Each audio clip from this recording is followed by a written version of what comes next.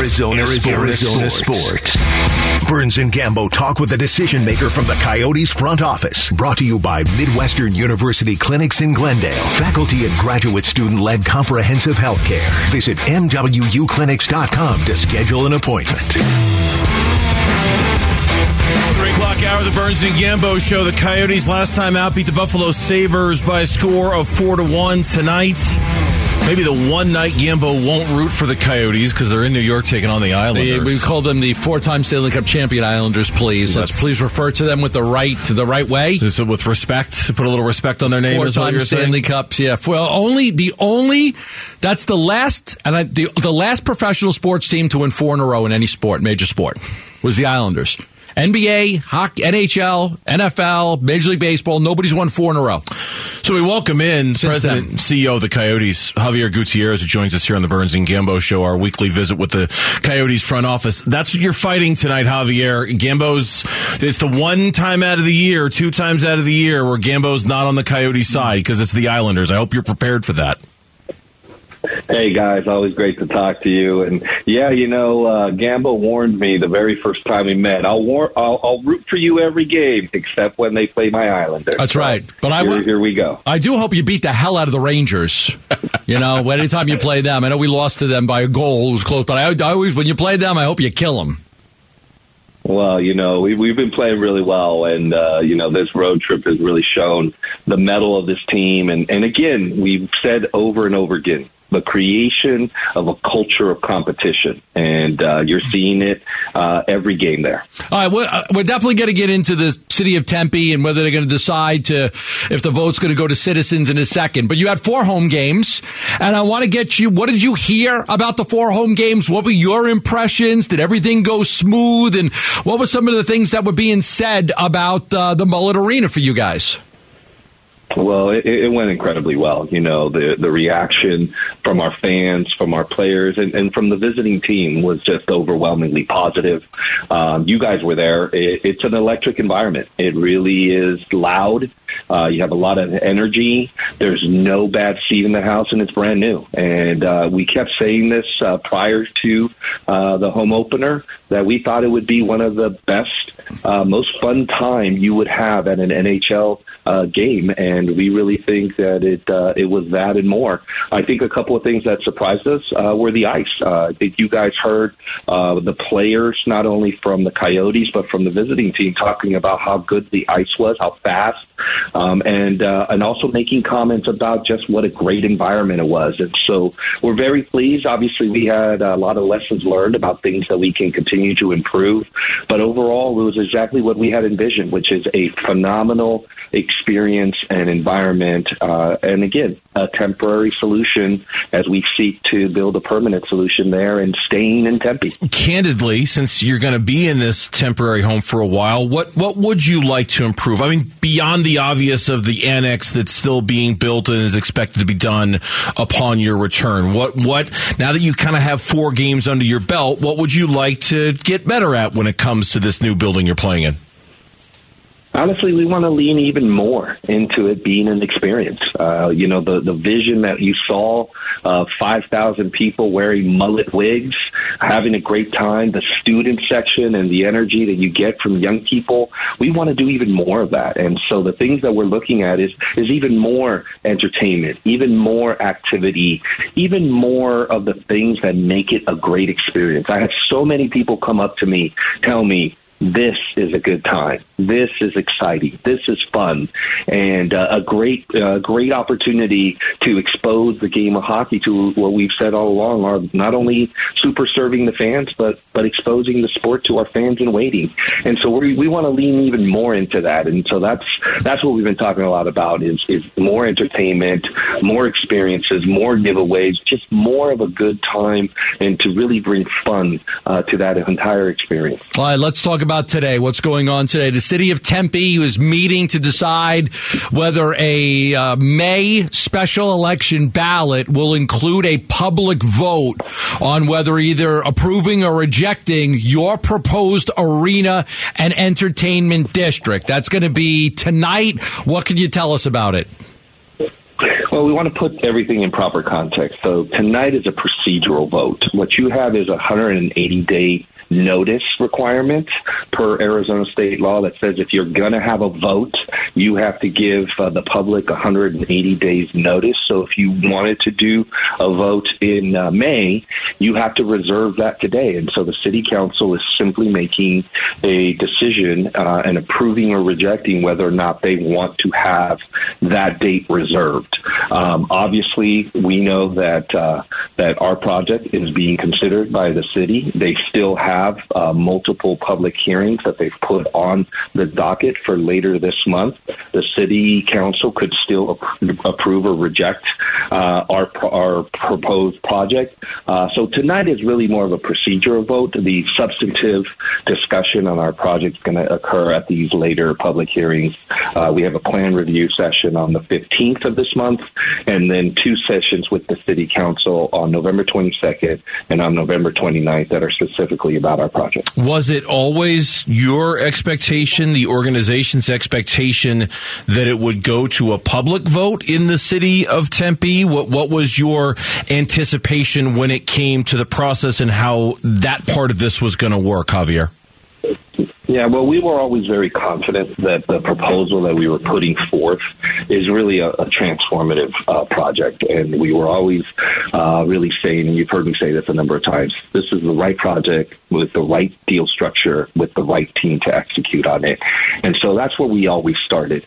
And we wanted to first, again, go through the process of presenting this to the city council and having them, run this process of approval and negotiation and really what we've been doing. And in the back, there was always this opportunity that we knew to bring this to the voters and to bring it to the Tempe voters and have them have a say. Obviously, you guys are well aware, Arizona state law says that any legislative act of which an approval of a deal like this or the zoning or the general plan amendment that would be required were all going to be legislative acts. And so we always knew this was potentially part of the process. We were never concerned about that necessarily being the case, either one way or another. And so we were always very well prepared from day one about what this entire process could possibly look like. And, we're leaning into the fact that obviously the council could potentially take it to a referendum. And you'll be hearing some of that tonight during the public hearing. I'd be a little worried. Anything's risky when you go to a public vote. I mean, it's just a certain percentage of people that they're just going to vote no. I mean, they're just going to vote no on projects. They don't want it. They don't want the congestion. They don't want the traffic. They don't want the issues with the airport. They don't want, with tax, whatever it is. So that's the risk. So I would imagine if that happens, the next plan for you is how do you get your message out to the voters that would likely vote no to sway them to vote yes? Well, it's a very similar process that we've been going through since the last public hearing in June when we were able to begin getting out into the community. And we start again. This is the right project. It's an opportunity to turn a landfill into a landmark. It's an opportunity to create something where you haven't had any economic activity in terms of this piece of property that the city owns on the corner of Priest and Rio Salado. And so you start by just explaining, great project. Then you start explaining the deal. And the deal is very simple. It's a $2.1 billion sports and entertainment district that is going to be privately financed. Now, there is a component of this that there is public infrastructure that needs to be paid for. And in that instance, the city will issue bonds whose sole collateral is going to be our land and our real estate, and we're going to be responsible for it through the economic activity that we're creating. And finally, we talk about us. We talk about the commitment that Alex Morello has shown. You're talking about a commitment of almost $30 million just to stay here. So not just everything we invested at ASU, with the annex, with the upgrade to Mullet Arena, but also upgrading our practice facility, moving our hockey and business operations. So you're talking about commitment. You're talking about a track record of success in multiple business lines, and you're talking about someone who has the resources and has shown the willingness to deploy those resources for the benefit of this organization and for the benefit of this community. And so that's how we feel confident that when you explain the project, the deal, and who we are, And then you get into the community benefits and the opportunity for us as an organization to be that community leader that we have shown ourselves to be. Then we think that's what will really sway the day for the voters in the city of Tempe to really embrace this opportunity to create something that will be iconic. All right. Well, Javier, we appreciate the conversation. As always, we look forward to hearing how the meeting goes tonight and what the news that comes out of that is. And again, congratulations on the good start for the organization on the ice. It has been it's been fun to watch so far to start the season. Thank you. Absolutely, guys. Appreciate it. Always appreciate your support and hope to see you guys soon at the Mullet. Thanks, Javier. Javier Gutierrez joining us on the Arizona Sports Line. Arizona Sports, the local sports leader. The Coyotes taking on the Islanders tonight. And when we come back, he didn't get all the attention. In fact, we're 5 segments into the show, and we've barely spoken of him. But once again, he was a key part of what the Suns did last night. That's coming up next. Burns and Gambo. Burns and Gambo. Afternoons 2 till 6 on Arizona Sports, the local sports leader.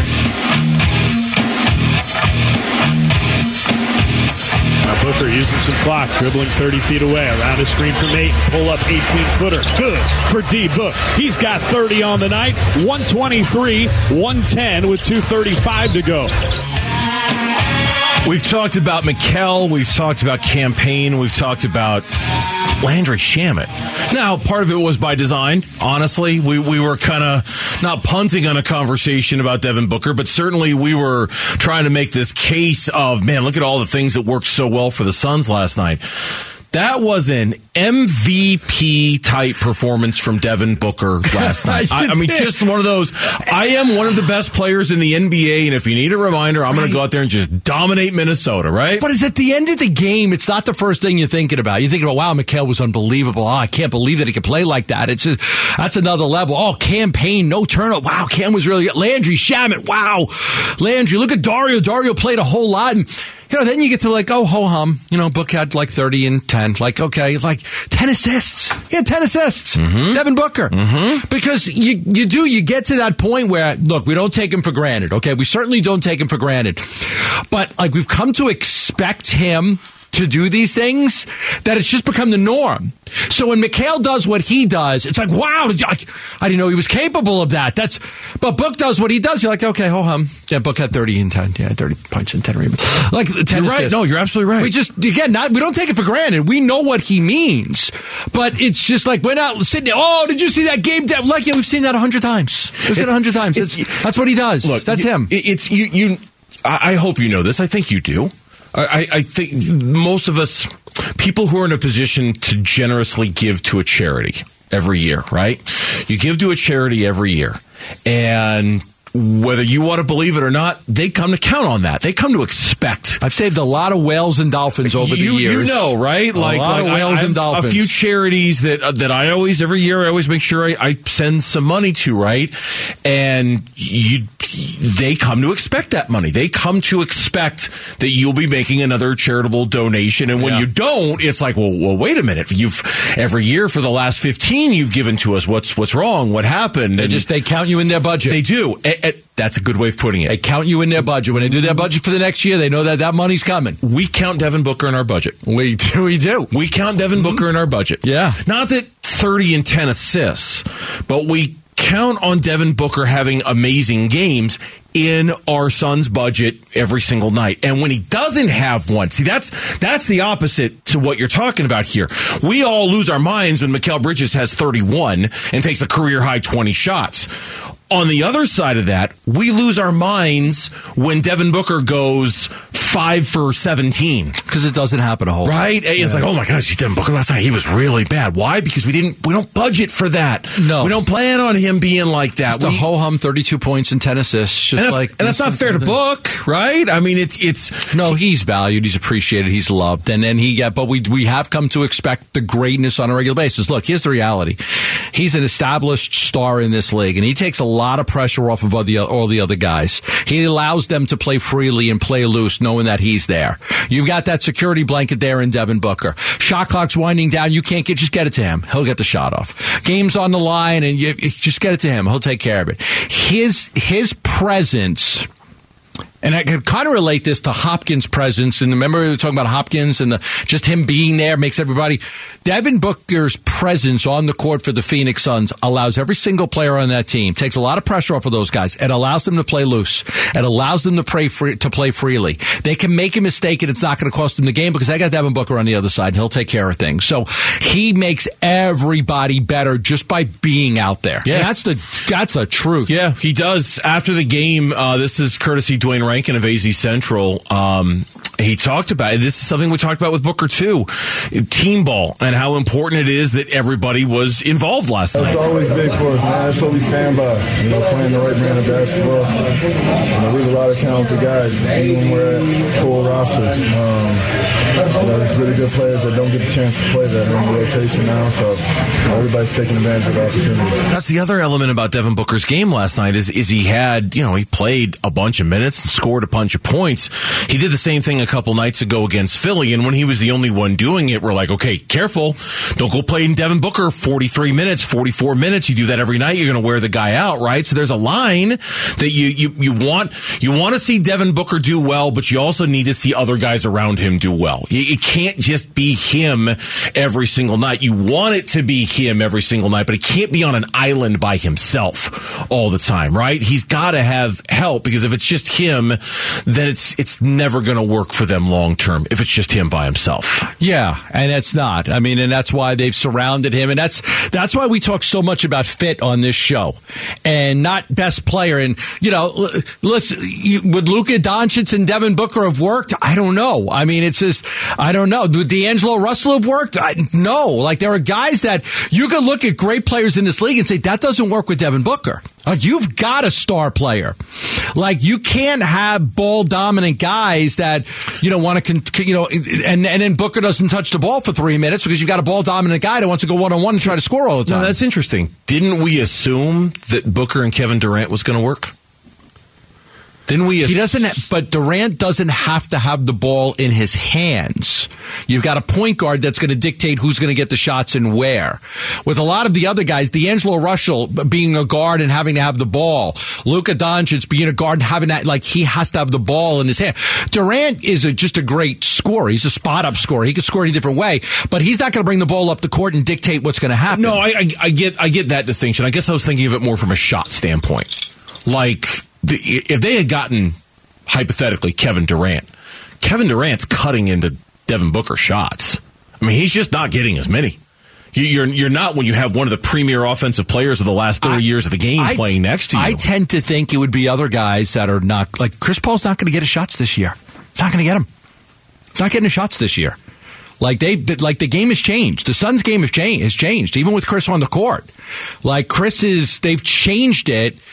And, we'll have a conversation maybe tomorrow about how DA's role has been affected by what's going on with Chris. But I would tend to think that, like, you've got, So you don't think Devin Booker's shots would have been impacted at all had they gotten Kevin Durant? No. Wow. No, he's a superstar in this league.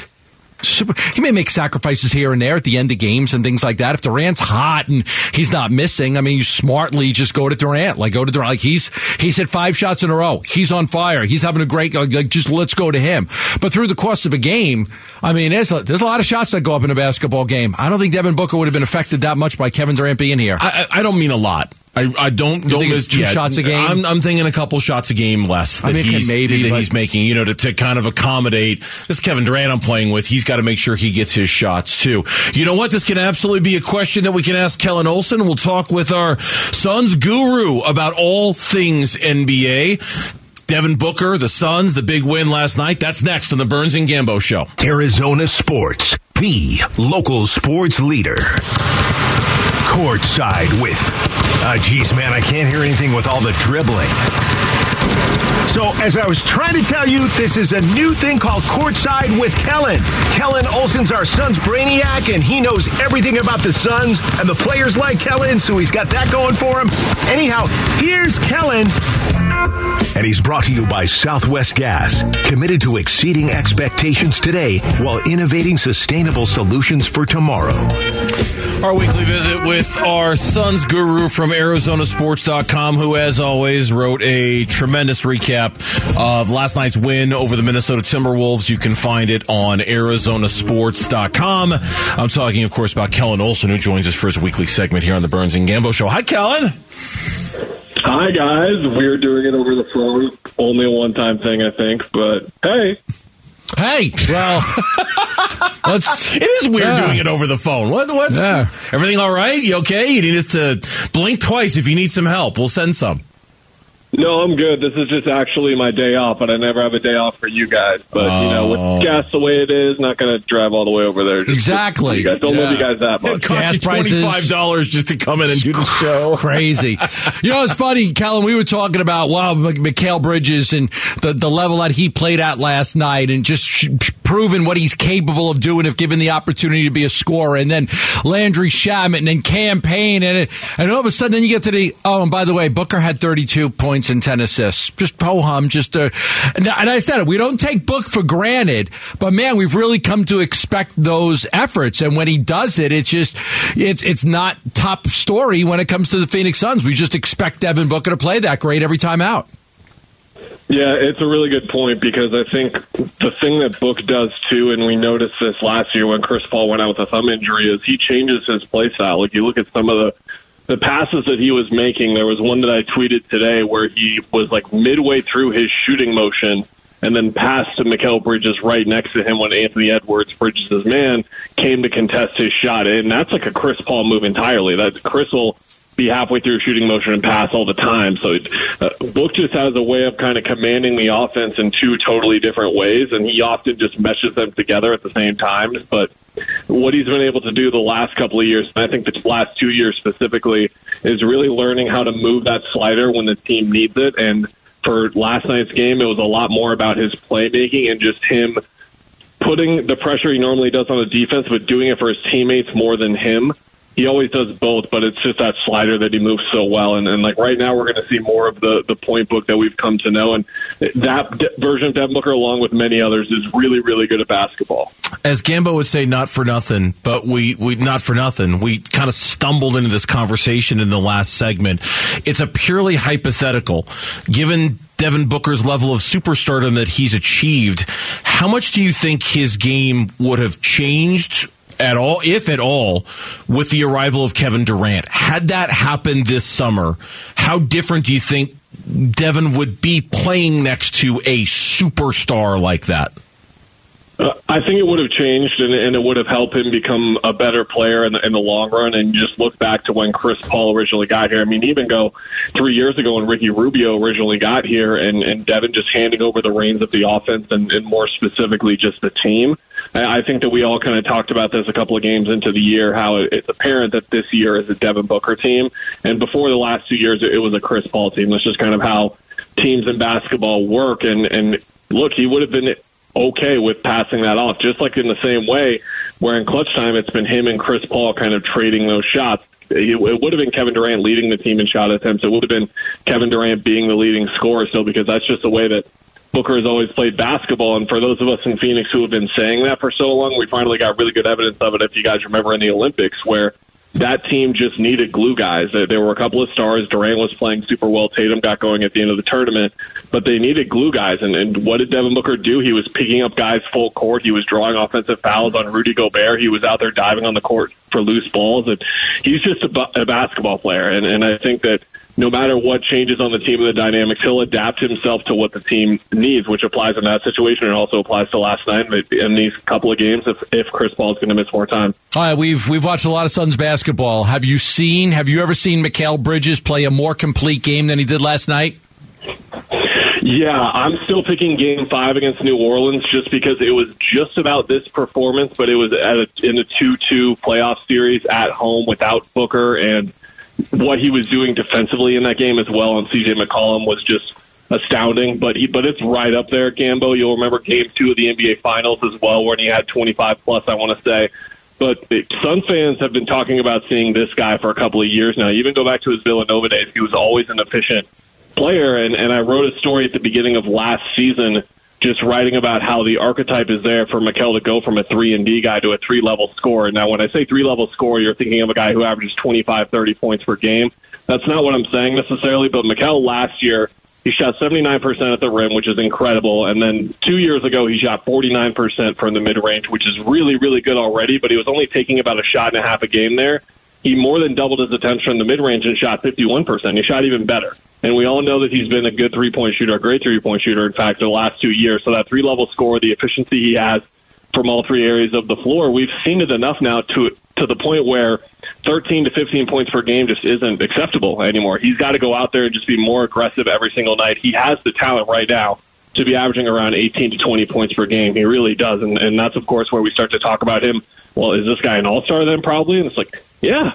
Mikal's that good. He's been that good of an offensive player, but he's always been, even more like Book, just such a team-friendly guy who hasn't wanted to take away opportunities from his teammates and hasn't wanted to be that guy. They need him to be that guy more consistently. It seemed like he really understood it last night. Kellen Olson, our guest here on the Burns and Gambo Show, our Suns guru from ArizonaSports.com. That, to me, was the key takeaway from not only the game last night, but the story that you wrote about it that I read this morning. A career high in shot attempts for Mikal Bridges. Might have been, to me, the most important element of last night's game, because there's got to be that awareness of his team needing more out of him right now in this time, and I want to see more of that from him, more of that awareness, more of that aggression, and that willingness to kind of be the guy to take those shots in the context of the offense. Yeah, and Bernsey, when he's going to get his buckets in those elbow sets that he runs, when he's running around screens and things like that, that's fine. But there was a possession I highlighted in there when he ran a pick and roll with Dario Saric, and the Timberwolves switched it. And typically the Suns like to wait a second and then give the ball to the big in that situation when they've got a mismatch. But before that thought even kind of entered everyone's mind and the possession unfolded, Mikal was already pulling up for a three. And that's just the type of aggression that they need from him on a consistent basis, and what they're going to need right now with the current state of the team. Because if you look across the Western Conference and even across the Eastern Conference, every single team has at least two pretty dynamic offensive players. And the Suns right now, if they don't have that type of scoring from Chris Paul, even his playmaking if it's there, if they don't have that type of scoring from him, they're going to need someone to step up as a secondary scorer. And it can be a combination of Mikal and DeAndre. It doesn't have to just be one of them. But they need that type of offensive balance and can't be so relying on Devin Booker, because I think Dallas is really the only team you look at across the league that doesn't have that dynamic second scorer. They did last year when they had Jalen Brunson, but now it's just Luka, and that's why I think for as good as Luka is and as good as Jason Kidd has proven to be as a coach, I don't see them making a deep run, making a West Conference Finals run this year, because you need offensive balance, and that's what the Suns need to do this year, continue to develop Mikal, develop DeAndre, so they can have that type of threat that every other team in the league that wants to contend has.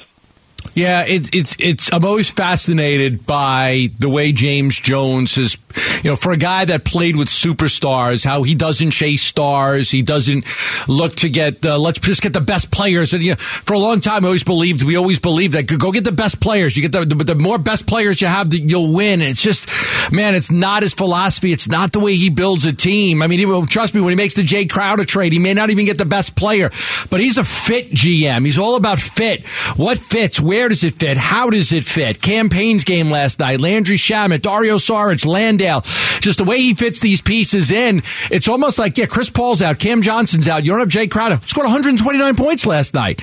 They've got guys that are very capable of scoring if you need it to be, but the most important thing is the fit, how they fit with the team, their ability to shoot, their ability to play defense, their ability to, get out and run when they want to run or play half court when they want to play half court. It's really fascinating compared to how we've grown up watching basketball with the two-star process. Yeah, Gambo, and if you make a trade for a guy that isn't necessarily the right fit, that can kind of throw everything off on the entire team because of how balanced it is right now. Look at D'Angelo Russell, right? Look at D'Angelo Russell. He doesn't fit in Minnesota now. No, he doesn't, and we were yelling his name from the rooftops 3 years ago every day because the Suns didn't even have a point guard at all, and now they've sort of put enough together, to say the least, from a foundational standpoint where we don't even need to think about names like that, but whenever we see the Suns acquire someone, we watch them play for 5 minutes. We're like, oh, duh. Like, you watch Torrey Craig, and you're like, that's a James Jones guy. We watch Jock Landale for 5 minutes. That's a James Jones guy. And it just goes on. And whoever they acquire for Jay Crowder, we're going to watch them play their first rotation minutes for the Suns and be like, yep, that's a James Jones guy. If you didn't know, now you know. Jay Crowder, same kind of thing. Chris Paul obviously speaks for himself. You go on and on down the list through their rotation. Landry Shaman has shown that this year for sure. So they always find that balance. They always find those guys who fit well, and it's part of why he was Executive of the Year last year, and he's one of the best GMs in the league right now, without a doubt. Enjoy the rest of your day off, Kellen. Well earned. Sorry we had to spoil it with this 10-minute appearance on Burns and Gambo. You going tonight, Burnsy? Are you going? Wakanda forever? No, I am not. I am not. Oh, I am not. Oh, good luck on the timeline. I'm going. I can't risk it. Oh, I'm not looking at your timeline then. I don't want to say anything about it. Nope, not Don't look at anyone's. That's what I'm scared I know, yeah. I'll let you know. Nope, not doing it at all. Wakanda forever!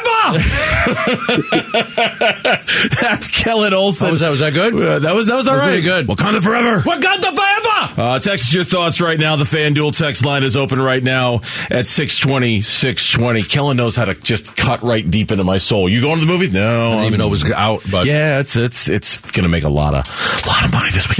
It was a good movie. The first one was really great. good. Yeah, really good one first time. When we come back on Burns and Gambo, yesterday during our show, we had a lot of questions regarding the Arizona Cardinals. Last night and today, we got some clarity. We'll explain next here on the Burns and Gambo show. Burns and Gambo, Arizona Sports, the local sports leader. We got a lot of answers that we were looking for last night. This is another one of our Hard Knock segments here.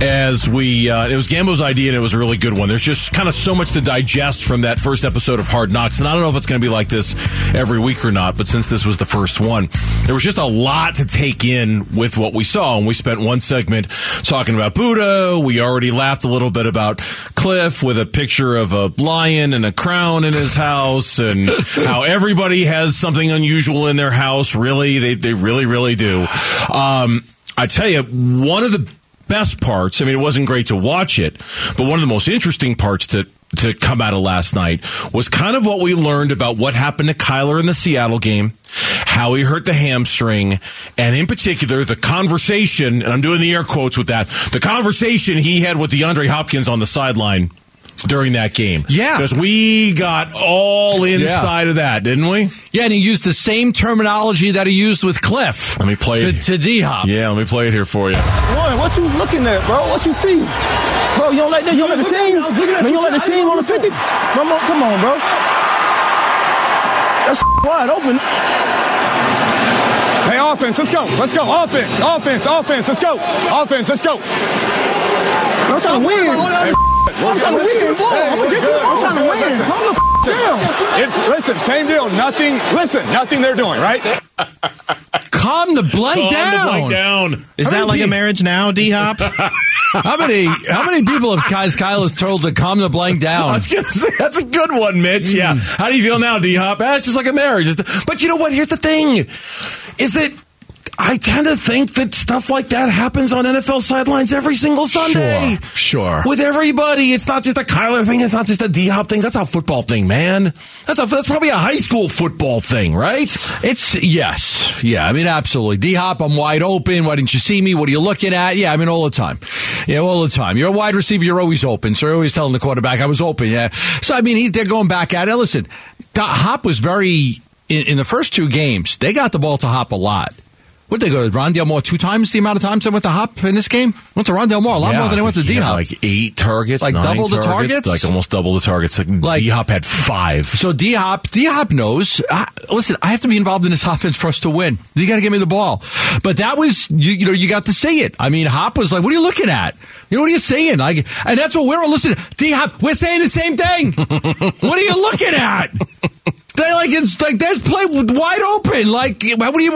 We're saying the same thing D-Hop is saying. Yeah, what are you looking at? There was that part earlier in Hard Knocks where Kyler's in the quarterback room. Oh, right? Yeah. And the coach is showing it, and it wasn't Kingsbury, it was one of the others, is showing in the film, and Kyler's like, oh man, he was wide open. And it wasn't that, it wasn't, like, damn. It wasn't the play that D-Hop was yelling at him about. Like, it was another game, more film, whatever. And he kind of had this look on his face like, oh man, he was wide open. He was wide. And they've even got like the laser pointer on him. Like, see how open he is? Look, there's nobody there. There's nobody there. And Kyler's, yeah, damn, he was open, right? And that I thought of you last night when I saw that. You know, I thought of you and the conversations that we've had about missing open guys all the time. I mean, in every single play.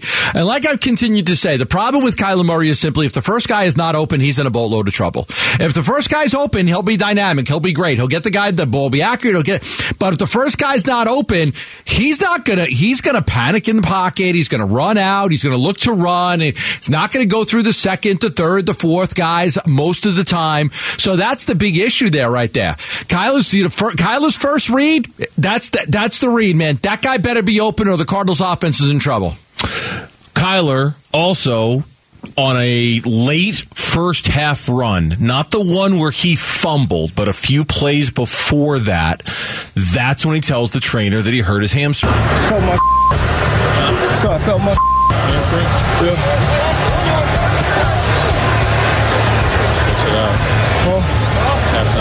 Halftime will stretch it out. He then later, in a conversation after he fumbles, says in part that he really couldn't run full speed, almost implying that he would have outran Ryan Neal, but because of his hamstring, he couldn't. It's a little tweaked. My hamstring. I was in that bitch jogging, fam. Not jogging, but like trying not to like fully open up on it. I couldn't fully open up on it. I'm just trying to, hamstring injury for Kyler. I mean, if that was the case, that limited him. Now listen, that doesn't, your hamstring hurting should not make you carry the ball like it's a loose sack of potatoes, you know? Hold on to the football. If you can't make the runs and the cuts, that's fine, but you can't fumble the ball there. That was a devastating play for the Arizona Cardinals. I get it that he may not be able to run because the hamstrings, he's tweaked the hamstring a little bit. But that doesn't have any bearing on you fumbling the football and having it stripped from you. Hold on to the ball better. Tuck that thing. Make sure when you see somebody coming in it, you put it away. Yep. By the way, when it comes to Kyler Murray's hamstring, the reports today out of practice, Kyler Murray was back on the practice field today. Remember yesterday, he was listed as a DNP. They didn't have a practice, but had they had one, Kyler wouldn't have been able to participate. He did practice today. I can tell you guys who were not out there. Budda Baker wasn't out there. He's already been ruled out. Cody Ford wasn't out there. Max Garcia wasn't out there. Rodney Hudson wasn't out there. Byron Murphy wasn't out there. DJ Humphries wasn't out there. It's Thursday, and look at all those offensive linemen that were not out there. DJ Humphries, Hudson, Max Garcia, Cody Ford. The offensive line this year, and again, like we say this all the time, right? You can't make excuses. It is what it is. But, man, nobody's been injured more than they have. I can't imagine we get to the end of the season and any team's lost more games through injury or suspension, because I'll count the 6 games with D-Hop, star player, than the Arizona Cardinals have. But the offensive line, like the one area that you kind of need to hold up more than any other because it makes everything else go, your running game, your pass protection, is the offensive line, and they've just been devastated by injuries. I mean, a lot of they're playing guys that weren't even on the team a few weeks ago, you know? Oh, yeah. They're playing guys that weren't even here. So it's been really tough for them, but nothing you can do about it. You just got to go out there and you got a ball. Yeah, DeAndre Hopkins also part of last night, having that conversation with Isaiah Simmons, the two Clemson guys hanging out, having dinner. It was interesting to see today a story. Bill Barnwell on ESPN.com wrote a story about the NFL players and coaches with the most to gain or lose in 2022, like for the rest of the season. And he listed like 35 guys, so I knew that a couple Cardinals would be mentioned. Yeah. Cliff absolutely was mentioned, as you would expect. Isaiah Simmons was also mentioned as a guy who's got a lot to gain or lose the rest of this season. I think at this point, there's no way you don't pick up the 5th-year option. Agreed. There's been too many. He had a big sack last week. He's that interception. He may not be perfect in coverage, but who is? But he's an impact player that they're finding out that when that guy's on the field, he's got the ability to make game-changing plays. Zaven Collins, too. I don't think there's any way we debate this. I think he's back. When we come back, Suns get the win. The Cardinals are in the spotlight. The free agent hot stove league in Major League Baseball starting to heat up. All of that is next on the Burns and Gambo Show.